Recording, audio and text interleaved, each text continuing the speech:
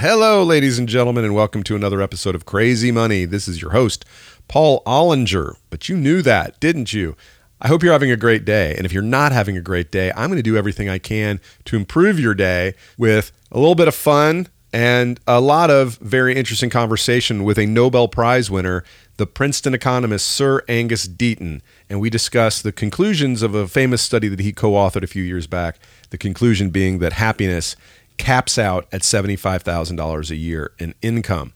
It's going to be a really good conversation, but before we jump into it, I want to tell you where you can find me on a stage telling jokes in the near future. This weekend, September 19th and 20th, I will be at the Big Pine Comedy Festival in Flagstaff, Arizona, taking a much-needed break from this humidity we have on the East Coast. Damn it, it's September 16th or something. When is this going to break? Next week, I'll be at the Epic Comedy Hour with the good people of Huntsville, Alabama on the 27th. 28th, I have a private event in the suburbs of Atlanta. You're not invited to it, sorry, unless you are, in which case I'll see you there. October 4th and 5th, I will be here in Atlanta at the Red Clay Comedy Festival in the hip area known as East Atlanta Village. I hope I can hang with those incredibly hip people there. Okay, as I visited Princeton University last week to speak with Nobel Prize winner Sir Angus Deaton, I was overcome with this question: why didn't I study harder in college? Why was I so distracted by being a knucklehead that I didn't take advantage of all the brilliant minds that were on faculty there, hoping to teach me some of the things that they work so hard to learn themselves? I remember my senior paper economics advisor struggling with my lack of commitment to anything academic. Who knows? Maybe if I'd have gotten better grades, I would have not gone into sales. And I did like my job in sales. Anyway, Sir Angus Deaton. Why do we care about him? Because, well, he's a brilliant man. And the reason it's relevant to this program is because we are here to explore the relationship between money and happiness. And Sir Angus Deaton co-authored a famous study a few years back that concluded that happiness peaks at $75,000 a year. By the way, his co-author of this study was Daniel Kahneman, who is in his own right a badass rock star academic. He wrote the book Thinking Fast and Slow. And if you're a nerd, you probably worship him also.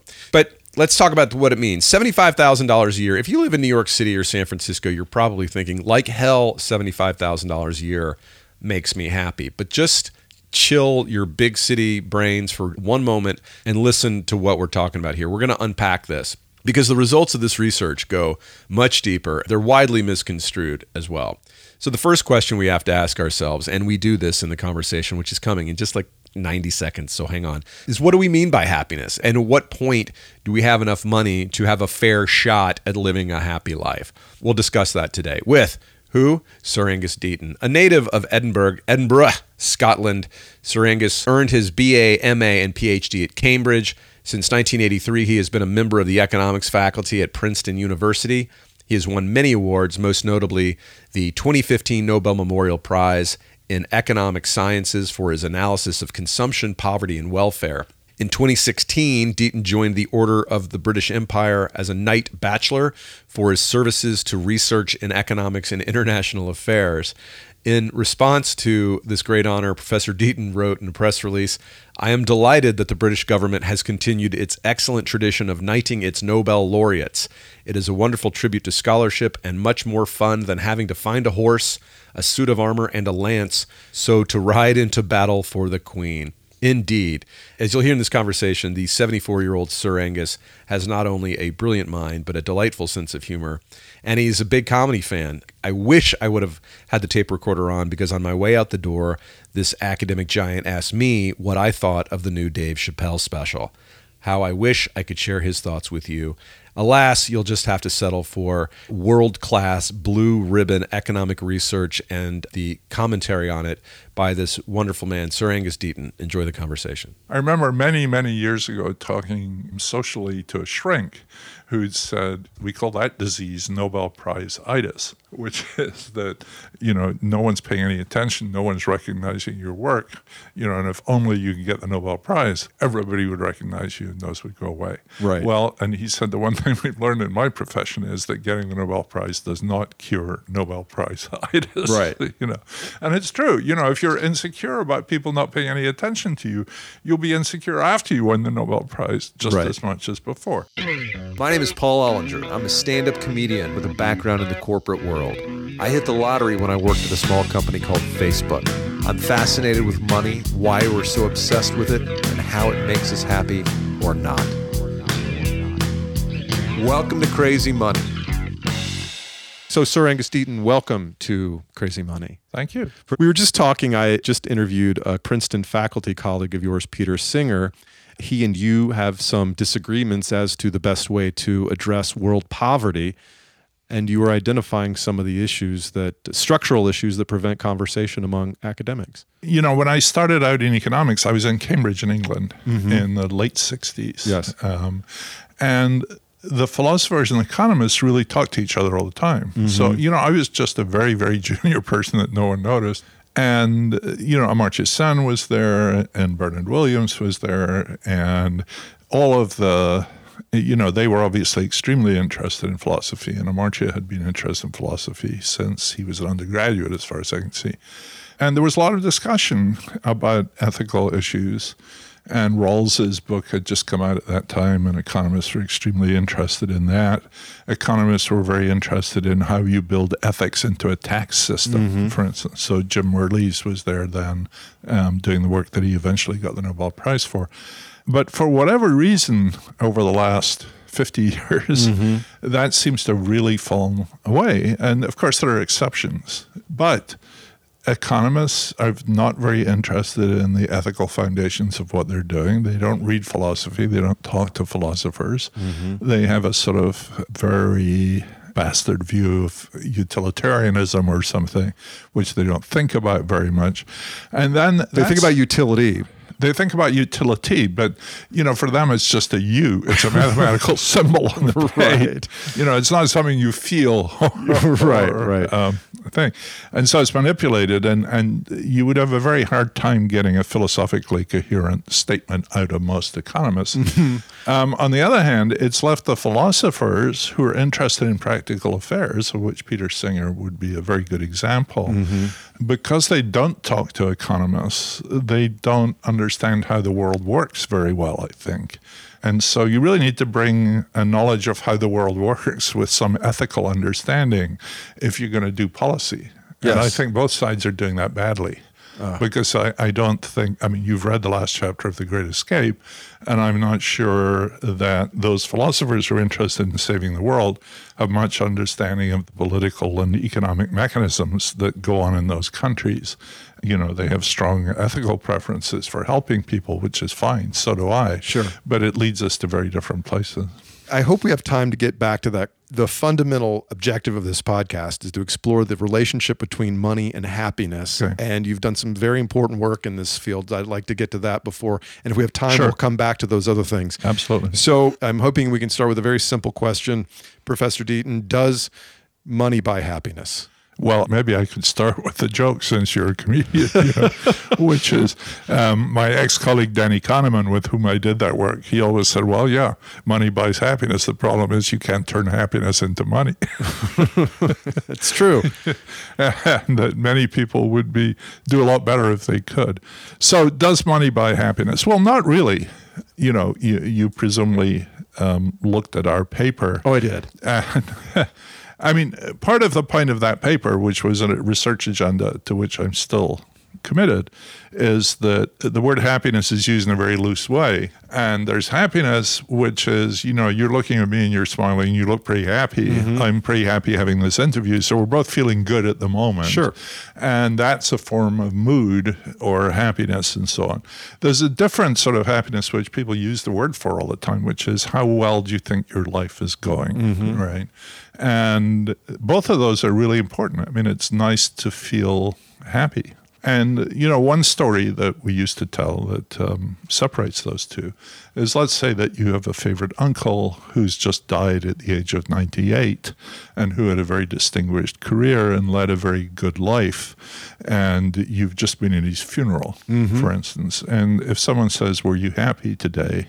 That's probably not the word you would choose. Right.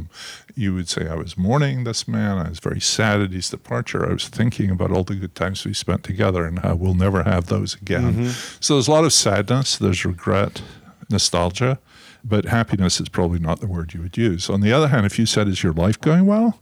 You'd say, this is the way life is supposed to be. These things happen and everybody has to die, and he could not have died in a better way. So you could say, this is a good life. And, that I think in some ways is a more fundamental question. Does this fictitious uncle of mine have a lot of money, and how much of it will I inherit? I don't think that really matters in this case. It might. And in fact, it might just cloud this. Yes. So that you'd probably be better off in that situation, having pure memories of your uncle that are not contaminated by the motive you've just imputed to yourself. So you express it in two kind of buckets. You have emotional well-being, which is, and maybe you can offer a little bit about how these data were collected, the different data regarding emotional well-being versus life evaluation. Right. Okay. So the life evaluation, which you could agree is a more fundamental thing. I mean, to me, if I'm an economist and I'm trying to evaluate the state of the world, that's the one I would pay most attention to. I'm not sure that's right, but that's the way I think about it. The question that we worked with is one that was actually invented at Princeton by a psychologist called Cantrell, Harvey Cantrell. Oh, that's where the ladder comes from. That's where the ladder comes from. And it says, imagine a ladder, and it has rungs from 0 to 10, so there are 11 points on it. And 0 is the worst life you could imagine for yourself, and 10 is the best life you could imagine for yourself. Where'd you put yourself on the ladder? The most important thing about that is that the word happiness does not appear anywhere in there. It's completely devoid of any feeling of how you're doing, how you feel this moment. Right. So Gallup asked that question in their surveys, and so we had a tremendous amount of data on that from the U.S. and from around the world. But Gallup also, and Danny Kahneman was, worked with Gallup when they were developing these surveys. So they also had the other sort of questions, which are the questions about mood and emotion. And those questions in the Gallup surveys at least take the form, did you feel a lot of X during the last 24 hours? Right. And X would be happiness, sadness, anger, stress, and they're all different. Yes. And you get different answers, and they're not all perfectly correlated with each other at all. And so those are clearly important. And I think Danny, when he was doing this work, thought those were the only things that were important. All there is your feelings now. And if you could add all those up, you'd tell how your life was going. But I'm not sure he, and I certainly don't believe that now. That's the most important. Well, metric. I'm not sure whether, I think it's very important, and I don't want to take that away. But the sense of, I am in the end an economist, and I'm interested in how people's lives are going. And the ladder is, to me, a very good question about that. On the other hand, if you ask people, and you've obviously thought about this quite hard, what are the things you do in your life where you express a lot of happiness? And a lot of that is spending time with friends. Right. It's socializing. It's helping other people. It's all the thing that religious readers talk about a lot of the time. So maybe, the way to get high on the ladder is to have a lot of those other things so that you live your life in a way that you do feel good a lot of the time. Well, the Harvard longitudinal study suggests that the number one driver of happiness is relationships, is social, is being a part of that. But go to the most widely cited conclusion of this work, which I think is often misunderstood. And the conclusion is that people use for whatever reason they want to cite it, that happiness caps out at $75,000 a year. Is that what you found, actually? Yeah, but it is happiness and not life evaluation. Meaning that people who had more than $75,000 didn't say they smiled more, laughed more, or were less stressed than people with less than $75,000. That's exactly correct. One way to think about it is the other way, is if you have less than $75,000, you can't really undertake a lot of these activities which are productive of socializing, for instance. You can't go out to dinner with your friends. You can't go to the ball game. You feel shamed perhaps because someone says, Yes. let's go on vacation together, or let's have another nice weekend in the city. It's not the nice weekend in the city. It's the being with friends. Yes. Capital One won't let me go to brunch this weekend. So emotional well-being, or what you call hedonic well-being, which doesn't mean it's hedonism, it means you're feeling emotions, positive emotions. You don't get more past $75,000. You have fewer below $75,000, which means that rich people can be stressed and unhappy, and that poor people can sometimes also be happy. Yeah. But you found with life evaluation that there was a significant correlation between income and the number of the rung of the ladder you placed yourself on. We didn't have Bill Gates or Elon Musk or any of your ex-colleagues from Facebook in our sample. Yes. So, we don't really know what happens way up there. But in the data that we had, which had quite a lot of people reporting pretty high income, we didn't see any turnaround in that. So it suggested this, to me, quite acceptable paradox that your evaluation of life. I mean, it might be to some extent circular. We're all taught to evaluate our lives by what salaries we have. Yes. So when you say which point of the ladder on, the first thing you think about is what's my salary? Whereas the happiness, in which case, if you really thought that, then this is a bit circular. Right. Whereas for the happiness, and you don't put it the other way, it's if you have less than that, if you're really poor, money gets in the way of your friendships and your relationships and the things that actually are going to make your life good. I kind of always interpreted it. Now, there were periods in my life where I'd get paid and have $14 left until my next paycheck, and that left little money to fund socializing, dating, discretionary purchases of any kind. Right. I woke up and I was thinking about money within 20 minutes of waking up. Yep. I was worried about how I was going to pay my credit card bill. So this makes a ton of sense to me. And it always felt to me like an additional $10,000 was relieved an enormous amount of pain at that point. Yep. Whereas somebody who's making $100,000 makes an additional $10,000. It's nice, but it doesn't relieve pain. It provides vitamins to their life. That's exactly right. I think so.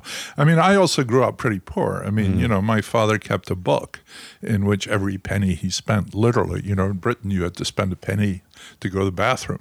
And You're going to make the most of that pence, right? And he would write that down in, his book. And he'd grown up in the Depression in a coal mining town in Yorkshire. And, he struggled for money all his life. And there's a sort of curse there, which you do pass on to your children, which is that they worried about money all the time.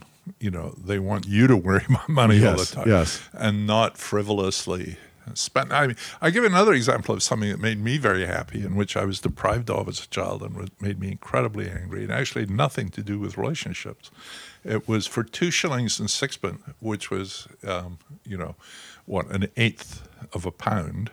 Right, which was not very much money even then. I could buy a fishing license that would enable me unlimited access to fish for trout on the nearby River Tweed. And my father said, well, this year we're having a hard time, son. I can't give you that. And I was enormously resentful over that, because it was like withholding a big chunk of happiness and contentment and meaning in my life over what seemed like a very small sum of money. So I don't think it's just relationship. Would you catch and release those trout, or did you take them home and eat them? Yeah, my mother was sending me out for food. What she was doing. It seems like a very good investment of an eighth of a pound, right? Right. Well, maybe I didn't catch enough. Or maybe it was just what in economics we call a liquidity crisis. Yes. That he didn't have the money to give me the what we call a half crown at that point. But I just remember the resentment to this day. Yes. But it's like the sort of things we're talking about. Someone wants me to go and have dinner with them, and I can't take them a bottle of wine, or I can't take them a 6-pack of beer or something, and I feel ashamed. As you built your own solvency as a young adult, did you find yourself, does the data resonate with your life experience? It's taken a long time. And I think some of that is that, I stopped worrying much too late.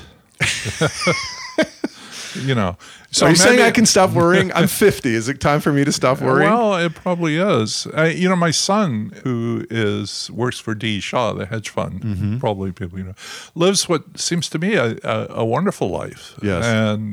But when he was a student here at Princeton, he had no money, and he would somehow smuggle himself into the Metropolitan Opera House or things like that. So he seemed to be pretty equably happy, and he does spend a lot of money.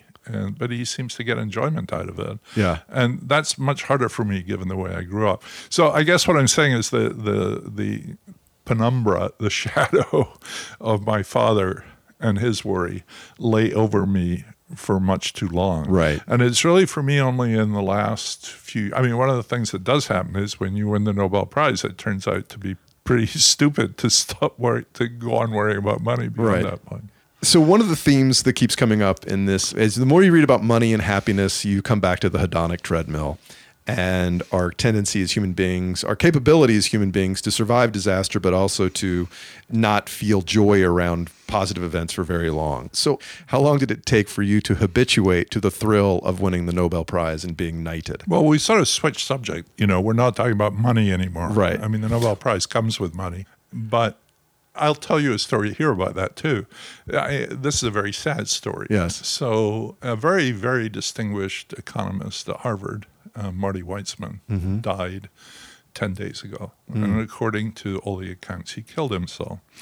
And according to the New York Times, which has turned into sort of a tabloid on a lot of these issues, that one of the reasons he killed himself is because he was passed over for the Nobel Prize. Oh, wow. Which Bill Nordhaus got last year for his work on climate. And there's no enmity at all between these two guys. They've worked together. They respect each other enormously. And indeed, Bill Nordhaus has said since he got the prize that when he got the prize, he expected to get it with Marty Weitzman because Marty had done a different sort of work from what he'd done, but equally important. It's had a huge effect on people's thinking and on policy and so on. So I remember many, many years ago talking socially to a shrink who'd said, we call that disease Nobel Prize-itis, right? Which is that, no one's paying any attention, no one's recognizing your work, and if only you can get the Nobel Prize, everybody would recognize you and those would go away. Right. Well, and he said the one thing we've learned in my profession is that getting the Nobel Prize does not cure Nobel Prize-itis. Right. And it's true. If you're insecure about people not paying any attention to you, you'll be insecure after you win the Nobel Prize just as much as before. So it's true. I mean, I knew that would happen from day one. On the other hand, it's a wonderful thing for those 3 months or whatever it is. Right. And, everybody's incredibly nice to you. One of the things random podcasters find you on the internet. The random podcasters find you on the internet. But also one of the things about it that Danny said, and is really true, is it makes other people incredibly happy. Right? For you. No, but it gives them pleasure. So it's sort of like a happiness machine. I remember the day after I got it, I actually had dinner with Peter Singer and some friends, and I got an Uber back. Right? And I thought, I'll just tell the Uber driver, I won the Nobel Prize today. And the guy became ecstatic.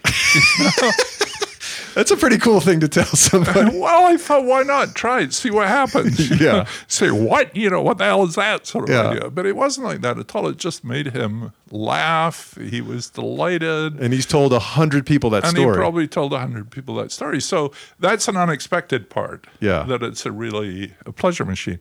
And there are other nice parts about it, like the week in Stockholm is a pretty special set of events. And they've been doing it for a long time. They sort of know how to make it work. Yeah. But you get to take 13 people with you. I Do don't you know really? where the 13 comes from. Yeah, Wow. they don't pay for them, but you can get 13 people, and they're invited to the ceremony and the banquet and all the events. And for us, they were about equally split between my family and my co-authors. Did you take the dean? No, not take the dean. But the thing about it that totally unexpected was it was like a family holiday, just the best family holiday you can ever imagine. So there was just a lot of things in it, which are things like we're talking about. Yes. Where there's a lot of happiness around you and other people as well. Happiness is sort of infectious that way. And you get to spend time with your kids, my grandkids. I was also fortunate I was the only Nobel laureate in my year who had kids in the attractive TV amenable sort of age group. Right. And so they became stars in their own right. People would come up to me in the street and say, I love your Bernbern, which is Swedish for grandchildren. That's great. So, no, that was very happiness-producing things. But the thing about the Nobel Prize is it changes your life. It's really impossible to compare before and afterwards. Well, I was speaking to this financial psychologist a few weeks ago, and he works with very high net worth individuals and some of the issues that they have. And he says one of the things about making a lot of money is that before you have a lot of money, you can comfort yourself by saying, if I had a lot of money, then I would be happy. Right. And that turns out not to be the case. Right. Much of the time. So it's not necessarily about habituation. It's about sort of the realization that, your problems stay with you. Well, this is the problem of setting false goals, right? Yes. You think you'll be happy if this happens.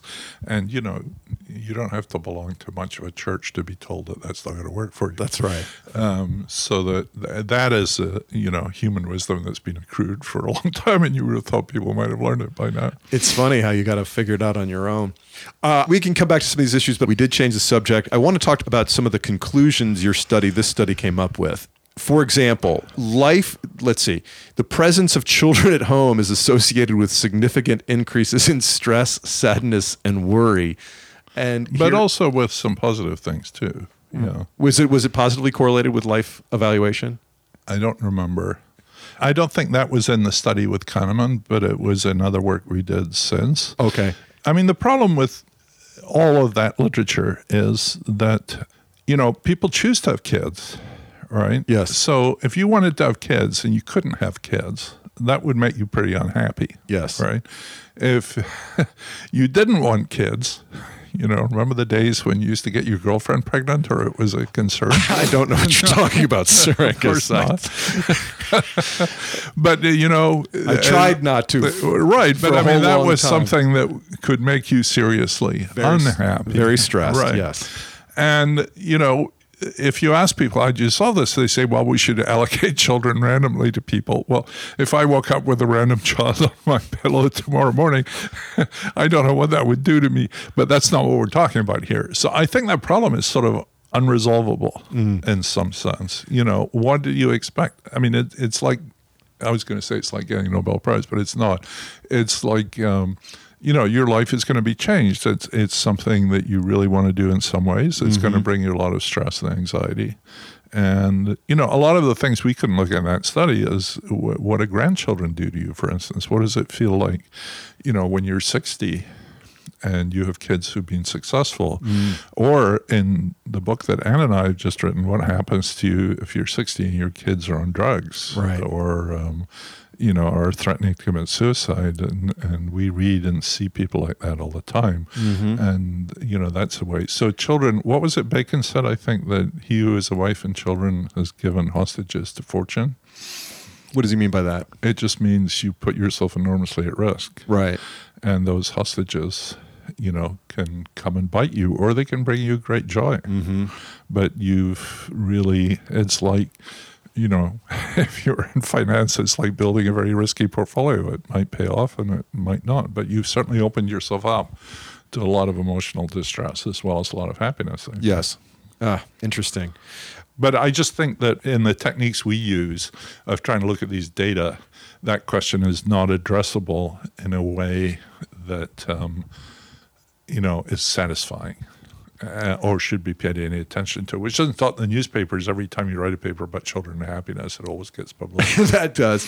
Well, there's lots of really interesting nuggets. So most people, about 85%, were happy and satisfied. Yep. 24% reported sadness and worry. Stress was reported by 39%. The U.S. ranked 9th country in life satisfaction behind Scandinavians, Canada, the Netherlands, Switzerland, and New Zealand. Can we agree that the Nordics cheat on these life evaluation scores? I mean, there's something going on there. It's collusion. It's got to be collusion. Well, I would hate to accuse the Swedes, who've been so nice to me, of any sort of collusion of that sort at all. But I mean, there is a serious issue, which is that I think most of us do believe that our country specific things in there, that Latinos and Latinas tend to be more positive, that Chinese people in the Far East tend to respond pretty negatively on these scales compared with what they have. And that might be to do with the fact that, you know, in the culture, you're just not supposed to say, you know, I grew up in Scotland. Whereas, where's your accent? Where did it go? That's a long story. A few decades in New Jersey. You know, the most positive thing you ever say in Scotland is, I mustn't grumble, right? You know, and depression is something that only happens to the weather, not to people, right? Yeah. So, you know, there clearly are national traits about the way people either feel or respond to those questions. The real questions about translating the words too. Right. You say in your book, The Great Escape, in the U.S., being happy is a civic responsibility. Right. Well, it's in the Declaration of Independence, right? The U.S. scored very high in worry at 89th, sadness 69th, and 75th in anger. Are we just too stressed out? I mean, what's going on in the U.S., do you think? I think what's happening in the U.S. is not good. And we could get, you know, I've just written a book about unhappiness in the U.S. And I think, you know, there are really seriously bad things happening, especially to people who don't have a college degree, who've been sort of left out of all the goodies somehow. Speaking of which, you said college graduates have a higher life evaluation but report more stress than non-college grads. But especially with your recent work, you're seeing that middle-aged white Americans without a high school diploma are dying at a faster rate than has happened in decades. I'm not sure than decades, but the mortality rates have been... Decades is hard because, you know, things were improving for a long time. And so exactly where the turning point is. So it's true that all-cause mortality has risen or been flat for about the last 19 years. That's right. So that's about right. Yeah. You just have to be careful because people like to say, you know, the right on this says, well, things are way better than they were in 1980, for instance. Well, that's true. On average. Well, yeah, but you get it goes down and comes up. But one thing you've talked about stress quite a lot, which I think is quite important, is one paper that I did with Arthur Stone and various other colleagues was looking at the age patterns and those things. So that one thing that's really interesting is stress and anger after about middle age drop like a stone. Right. You know. Why do you think that is? Well, I don't know. And you yourself had just said you've learned to stop worrying about money. Yeah, but I'm 74 years old or 73 years old. So you're dragging up the numbers. I may be dragging up the numbers. But I think that seems to be pretty universal. There's a woman called Laura Carstensen, who's a professor at Stanford, who has what she calls a socio-emotional model of adaptivity. And the point is that you get wiser as you get older. You stop going on blind dates, for goodness sake. You know, that's one example you get. I mean, a blind date is like giving hostage to fortune, right? It's probably going to be totally miserable, but you still have to do it anyway. Well, when you get to be 70 years old or 60 years old or 55 years old, you stop trying to make friends with people who are going to be bad for you and you rely more on the people.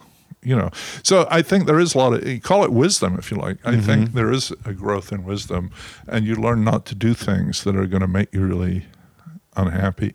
There are other things too. I mean, when you're in your 50s, you have kids to worry about, you have parents to worry about, and it's very easy for people in that age to feel completely overwhelmed. And, you know, careers put a lot of stress on people at that age. Yes. And, you know, if you've got children who are not doing very well or whose future is very uncertain. I think probably the major source of unhappiness among the people we know who are like us are the kids are not settled. How does your most recent work around mortality and morbidity, is there any connection between the happiness study and that? Some of it is. I mean, one of the things we've struggled with is we think of a lot of these deaths as broad form suicides in some sense, you know, that you either take your own life because your life is completely disintegrated and it's not worth living anymore, or your life is so miserable you sink a quart of bourbon when you come home from work every day. Or, you're susceptible. If you're in pain, physical pain, or even social pain, because you've lost friends or because the work environment you used to work in is not there anymore, the brain uses opioids to try to make you feel better. The pain circuits are based around opioids. And so external opioids can really make you feel better. You help the brain along and restore these things. But obviously, if things are going really badly, there's potential for addiction and all those sort of things. One of the things, when Anne and I started working on this topic, we came into it through the happiness side. So one of the questions that had been in the back of my mind for years, no one could ever answer, or people answered it, but they gave me contradictory answers, was, are places where people are very happy places where people are less likely to kill themselves? And one of the senior scholars in this field said yes, and the other one said no. And it turns out the data are not that predictive. So, for instance, in the U.S., there's this huge suicide belt up the Rocky Mountains. So the county we spend our time in the summer is Madison County, Wisconsin, which is around Ennis. The suicide rate there is... Wisconsin? No, Madison County, Montana. Montana, right, okay. Yeah. And we are now in Mercer County, New Jersey. Okay.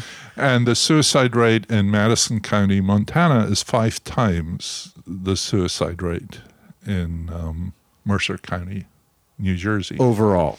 How do you mean overall? Well, as opposed to among white men in their 40s. Just the suicide rate there.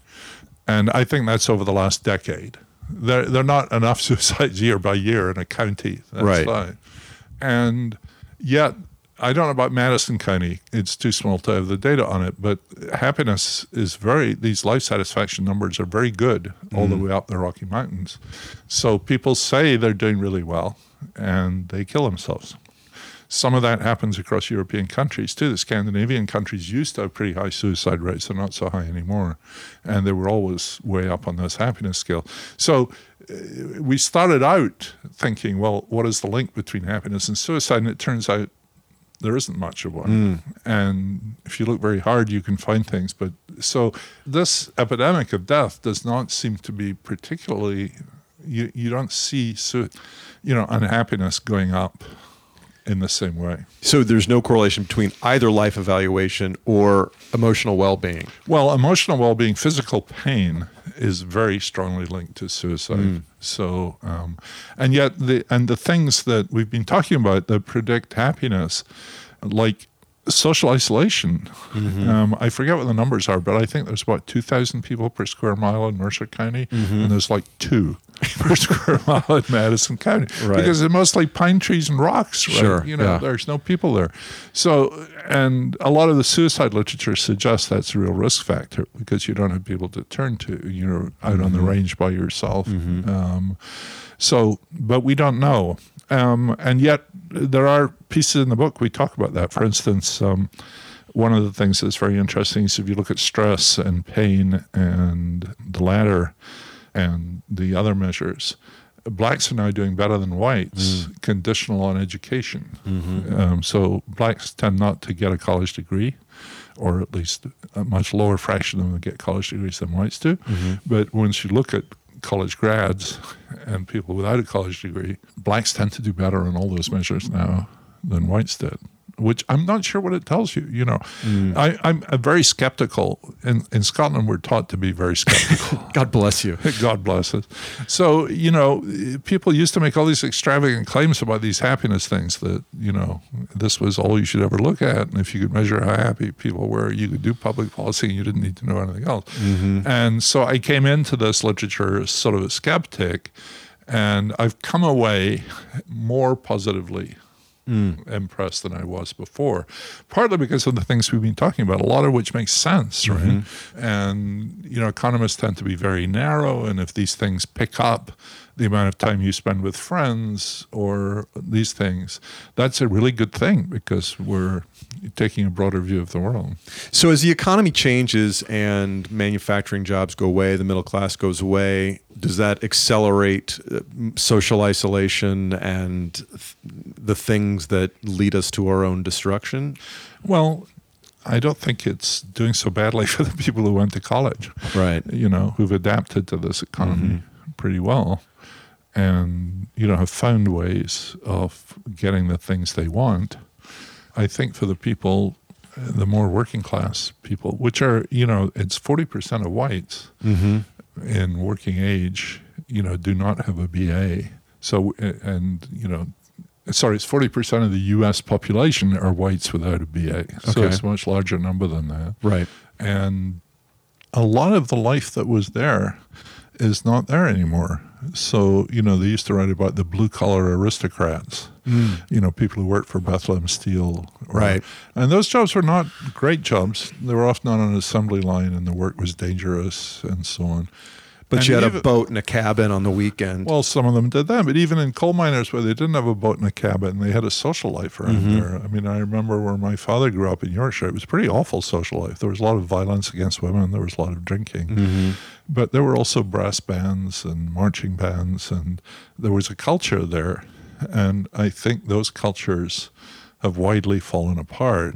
And as manufacturing jobs are replaced by service jobs, there's not much culture around working in an Amazon warehouse. Sorry, Right, that's a right. very Freudian slip. They're actually not even warehouses; they're fulfillment centers. Yes, right? yes. Ironically named. Well, the fulfillment is for the customer, Yeah, not for the human people who being that work works. there. Yeah, exactly. So, and yet some of those service jobs are not like that. They're, you have quite a lot of autonomy. A truck driver is not such a bad job. I've never been a truck driver, but there's a lot of what people call wealth jobs. You're a private chef for someone. Yes. You're a dog walker, you're a fitness trainer. The world seems to have been taken over by fitness trainers. Yes. And those seem to me, not bad jobs, all right? I mean, you have a lot of personal contact with people. A lot of it's quite pleasant. I think working at McDonald's or working in a call center or driving for Uber is this sort of mixed thing. I think some of it could be good and some of it could be bad. Right. So I think the nature of work is changing in very unpredictable and difficult ways for people who don't have a BA. We started the conversation about where economics and philosophy kind of meet. So Yeah. when it comes to policy that are meant to address some of these social ills, Right. there's been a lot of discussion around universal basic income. One of the cons would seem to be that you could just stay home and get a check and you don't have to socialize. You don't have to go out to work. You don't have to have something to work at and find fulfillment in. How do you feel about it? Well, I think you want to worry about who's paying for those checks. Forget about it. Somebody's going to come up with the money, surely. I mean, we always find it, don't we? Well, I'm not sure we do. There's, Robert Frank, who writes about behavioral economics, Yes. has a wonderful piece that I think Lane Kenworthy, who's at UCSD, had quoted in his book. And he said, here, take this universal basic income, right? And however much it is, you get $10,000 a year or something, or 20,000 in some of them. And he said, imagine a bunch of ex-hippies, who decide to set up a commune in California somewhere, and they pool. They get 10 of them together, Yeah. plus their kids and so on. And this is extended to everybody. So they've got a collective income for their Commune, fruit farm yes. or their commune, or Yes. whatever it is, of 120 grand a year or something. And, if they grow a little marijuana on the side and maybe have some fruit trees, then they can sit around reading poetry to each other and smoking weed and having a wonderful time. Sorry, where is this farm again? This farm is, wherever. How do I get there? It's in euphoric state, as someone once called it. And Robert Frank says, well, imagine a dentist in Minneapolis, right, who's got varicose veins and who gets up at 6 o'clock in the morning and drives through the snow for an hour and a half to treat these patients, most of whom are trying to bilk him, who have bad breath and reluctant to pay their bills. And he goes home and on the television he sees this commune in euphoric state in which these people are having a wonderful time being paid for by his taxes. Yes, of right? course. it ain't going to happen. It just isn't. And, and we know this because in the Nixon administration, when Milton Friedman and people had pressed this idea of a negative income tax, they did all these negative income tax experiments in the U.S. in the 60s to try and find out what would happen. And when the results of that came in and went to Washington, even Daniel Patrick Moynihan, who was pushing this, just ran for the cover, right? Because it showed that if you pay people a lot of money, they won't work. Yes. Right? And that's a good thing. I'm all for it, that it would be wonderful. But you want to buy people free leisure before they've got health care or before they get to go to school or something. It just doesn't seem to me very high on the priority. And given that people don't like paying taxes, let's try to give people universal health care before we start worrying about universal basic income. Yeah. We mentioned before we started talking some of the differences in your opinions about how to alleviate global poverty. And you come from the standpoint that global aid is not helpful. And if I'm paraphrasing you incorrectly, please correct me. What should we do to help? And I know you're deeply committed to alleviating global poverty. So how should we go about it? Well, the one thing is, I like to quote my friend Bill Easterly, who, whenever he's asked that question, he says, "Who put us in charge? Why do we have this responsibility?" He wrote The White Man's Burden. Yes. Is that correct? Yes. Yeah. And that's a very good question, actually, because, you could have an ethical responsibility and believe you should do everything you can to make things better for people who are in real misery. But putting us in charge is a whole different kettle of fish, and it may violate human freedom. Someone sent me an article today from The Guardian in London where Bill Gates has given Modi a huge prize for sanitation project, right? And of course, the fact that he's locking up his people and depriving the Assamese who came from Bangladesh as citizens and is trying to take over Kashmir, which is a majority Muslim state, is somehow they don't care about.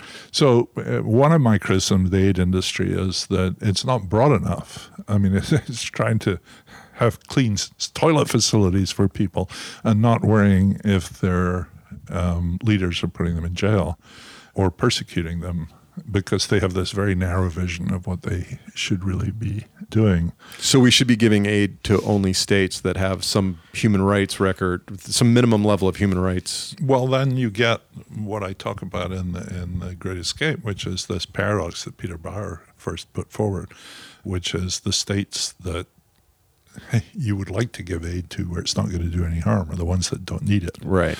And the ones where it's going to do a lot of harm. And it's these ones in between, of which there seems to be an increasingly large number. I mean, Kagame in Rwanda is another example, or Modi in India, of oppressive authoritarian states, which actually can use the money because they're pretty well organized. Right. But nevertheless, I got into terrible trouble once for saying that Kagame was basically farming his people because, he can say, I'll let the aid agencies look after them, right, and you'll get all this goodness that, people don't get diarrheal disease anymore. And in the same time, I become a darling of the aid industry, and you don't go after me when I, punish my opponents and lock them up. And it's partly that, the aid people are not really taking things into account like freedom and democracy and the right to self-determination and so on, which are really incredibly important. So there are things that you can do, which is what I argue in The Great Escape, that if you can do things not in those countries, but for those countries, which is like giving them better trading opportunities, for instance, not levying protective talents against them. Also immigration, which we're going in the wrong direction on as far as that is concerned. I mean, I don't know what I think about immigration, but it's clear that, immigrants, the remittances that immigrants send home are multiples of foreign aid, and it's sort of under the people's own control, and a lot of the things I worry about are just not there. So, but my problem is just that, you have to think through the consequences of these things and much more broadly. There's unintended consequences. A lot of unintended consequences. And, providing schools for people stops people monitoring the schools and the schools belonging to them. So, These are really hard questions because people are suffering. Where do you give your charitable money? I worry about that a lot. And over the years, I've oscillated. I mean, I used to give it to MSF. I like MSF. What is MSF? I'm sorry. Médecins Sans Frontières. Mm-hmm. Right, yeah. And because they are alive to these ethical problems, and a lot of other aid agencies are not. And so they're the first to leave when they believe they've been morally compromised. Right. And I like that. But I tend to give more to places around here because I feel that, I can see what it's doing. And I'm not, a lot of the problem with aid is that the people who are giving the money are completely disconnected from the people who are receiving it. Right. And so there's no real accountability. Whereas if I give money here and it causes something bad to happen, I and other people around here will be held accountable for that. And you made an argument recently that the poorest in the United States are actually on a price-adjusted basis as poor as almost anybody in the world. Right. I got a lot of shit for saying that. If you read that article, which was an op-ed in the New York Times, it's very careful in what it says. Right. And so please correct my summary. No. I mean, that was, of course, the impression that I was wanting to leave. Yes. And it was partly there are these wonderful books by my colleagues here, Kathy Eden, who'd written this book on living in America on $2 a day, and also by Matt Desmond, who got a Pulitzer Prize for his PhD thesis on homelessness in Milwaukee. And, the ethnographers have left very little doubt that if you go live with those people, the misery there is extraordinary. So I was very convinced by that. And then, because the UN has now decided that the new Sustainable Development Goals, which replace the Millennium Development Goals, should apply to the whole world, then you can actually go to the World Bank website and look up how many poor people there are in every country in the world, including the rich countries. And you get these numbers that the New York Times put in that nice chart for me, showing that there are like 5 million people here. Now, the people on the right, of course, think that there is no poverty in America. And, so there's a lot of questions about these data. Yeah. And people are arguing this, which I've not really participated in, and I'm sure they have some truth on their side, is they say we know from the administrative records how much was paid out, and it's not really showing up in these surveys. So there's a lot of money out there. Of course, that doesn't tell you where it went or who took it or something. I have no doubt that there's a lot of misery here. And I think if you're living in the Mississippi Delta, the poorest people along the Mississippi Delta, as well as some really bad urban places, I would stick with my current view that those people are as poor as anyone on earth. But I mean, it's a much broader, these are people who are selling their children's Social Security numbers to other people and just awful things going on.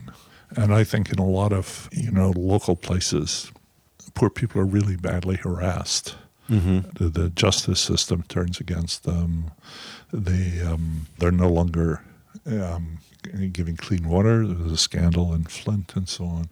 A lot of places don't have proper sewerage, so the stuff that should be piped away is in people's gardens and things. So, there are things that you really only associate with some of the poorest countries in the world. And the UN did a report on that too, which I got blamed for some reason. It's your fault. It was my fault, yeah.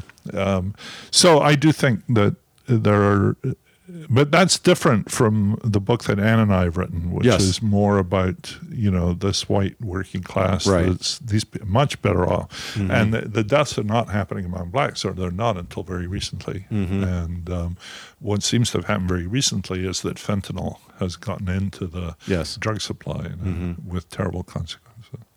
You said you were worried about our country. This country, the United States. What are you most worried about, and what do you hope is fixed by the time your grandchildren are adults? Yeah. My grandchildren are closer to adulthood. Well, let's say by the time they have kids, or their kids have kids, in a generation, let's say. I find a lot of these problems quite intractable. For the reasons I give in The Great Escape, I'm very optimistic in the long run because I think people want things to be better and will somehow find ways. And that's been true over the last 250 years. But of course, it's not continuous progress. Some of the worst things that have happened in human history happened in the 20th century. And, we don't have to make a list of what they are. I'm very worried by this educational division, not just in the U.S., but elsewhere too, like in Britain, which is in complete chaos. What a week. Over somewhat similar issues in that, you've got a cosmopolitan elite who's doing very well, thank you very much, and who think they understand what's good for everybody else. And then the people who are not so well educated who very much resent that. And I mean, Trump and Boris Johnson are not the same person by any manner of means, but there are certainly similarities. And the British political system seems to be responding somewhat better right now than the American one is, in that, standards of decency were sort of upheld.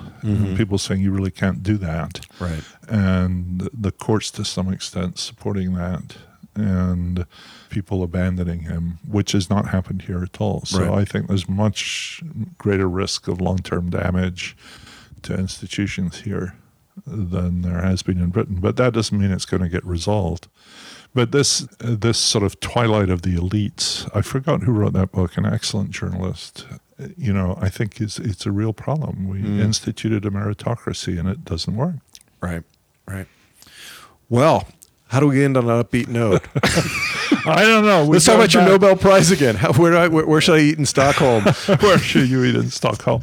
I don't know. But I mean, one of the things, just come back to happiness a bit. Yes. It's clear that, there's a positive thing about you don't need a lot of money to live a really good life. Yes. Right? And so that many people who don't have very much, through their friends or through their religion or through the things they do, can find great fulfillment in their lives. And I think one of the ways out that's going to happen in America is that we're not going to see everything in terms of educational success or money making, and we're going to valorize lots of other ways of having a really good life. And I think that would make for a better world, and one in which I'd be very happy to see my grandchildren and great-grandchildren, who I doubt I'll ever see. It's this curse, I had my kids when I was in my early 20s, so I could expect it to be a granddad by the time I was 45 or 50, right? But of course, everybody stopped breeding until we were in their 40. We're following the European pattern here. Yes. So my children weren't born until I was 40. So. Is that right? Yeah. Yep. So you're like my kids. Yeah. They say, well, we better get on with it now, otherwise it ain't going to happen. Right. So then they do when they're 40. So if my grandchildren have it when they're 40, I'll be 105 by the time I have great-grandchildren. So that particular joy is not likely to be vouchsafed to me. Well, here's hoping you meet one of them. I hope so. Professor Deaton, do you have a website where our listeners can find out more or find your books? The books you can find in Amazon or anywhere else. Yeah. Googling Angus Deaton will take you to me. All right. Yeah. And your book with Professor Ann Case comes out when? March the 17th. March Patrick's 17th. Day. All right. Yeah. And then the title is? It's called Deaths of Despair and the Future of Capitalism. So it's the sort of things we're talking about. All right. Well, thank you very much for your time. It's been a pleasure to talk to you. It's been a real pleasure. Thank you. Thank you. Well, that was certainly fun for me. I hope you enjoyed it also, but I really had a good time in Princeton speaking with Sir Angus Deaton last week in his office. Really good time. By the way, the organization that he was referring to, if you don't speak French, Médecins Sans Frontières, I'm not going to do it. Sorry. It's Doctors Without Borders. I don't speak French, as if you couldn't tell. Anyway, it's Doctors Without Borders. Also, we referred several times to Peter Singer in that interview. If you don't know the name, Peter Singer is a Princeton philosopher who is a big name in the world of poverty eradication. And I interviewed him earlier that morning in Princeton. And I'm going to release that interview in December, coinciding with the re-release of his book, The Life You Can Save. And that is going to be on December 3rd or 4th, whichever of those is a Tuesday. So look forward to that. And also Peter Singer was every bit as hospitable as was Professor Deaton with his time and openness, talking to some unknown knucklehead walking into his office going, sure is pretty here in Princeton. Where's all the ivy? Anyway, hey folks, if you like what you're doing here and if you've listened this far, either you fell asleep or you like what we're doing, sure would appreciate it if you took some time to share this episode with your friends, to go to iTunes or to Spotify or to Google Play Podcasts, wherever you listen to this. Drop us some stars, drop us some kind words, let everybody else out there know that this conversation is worth their time. Really would appreciate it. Thank you again to editor, producer extraordinaire, Mike Carano. Let it fly, Mikey.